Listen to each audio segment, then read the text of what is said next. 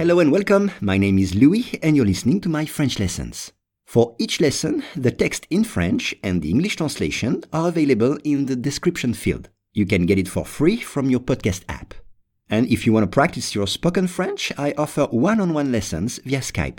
For more info, please contact me at logokala, Logokala @hotmail.com.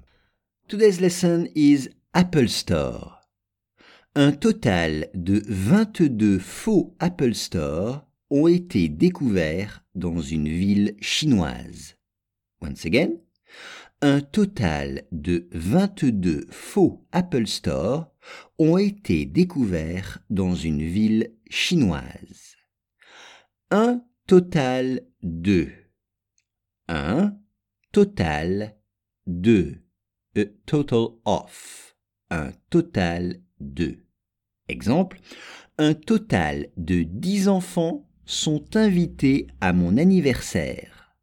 Un total de 10 enfants sont invités à mon anniversaire. Ou bien, nous avons acheté un total de 10 bouteilles de vin. Nous avons acheté un total de 10 bouteilles de vin. 22, c'est 22. 22. Exemple, j'ai 22 ans aujourd'hui. I am 22 today.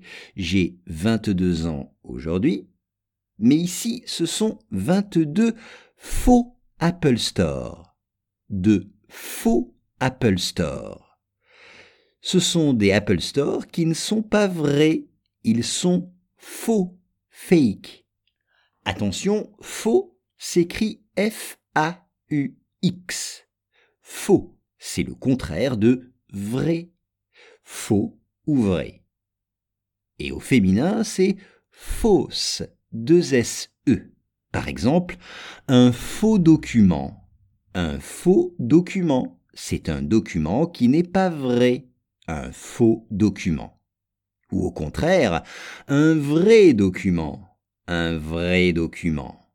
Ici, ce sont de faux Apple Store, de faux Apple Store. Ils ont été découverts. Découverts, ça peut être discovered or uncovered. Découverts. Exemple, des restaurants servant du chien ont été découverts. Des restaurants servant du chien à Paris ont été découverts. Ou bien, un trésor a été découvert sur une île déserte. Un trésor a été découvert sur une île déserte. Dans une ville, city, une ville. Exemple, on dit que New York est la ville qui ne dort jamais. New York est la ville qui ne dort jamais. Je crois plutôt que des villes asiatiques ne dorment jamais vraiment, comme Shanghai ou Hong Kong. Ce sont des villes qui vraiment ne dorment jamais. Et ici, on parle d'une ville chinoise, a Chinese city, une ville chinoise. Exemple, Pékin ou Beijing en anglais, Pékin est une ville chinoise, c'est même la capitale. Pékin est une ville chinoise, c'est même la capitale. Un total de 22 faux Apple Store ont été découverts dans une ville chinoise.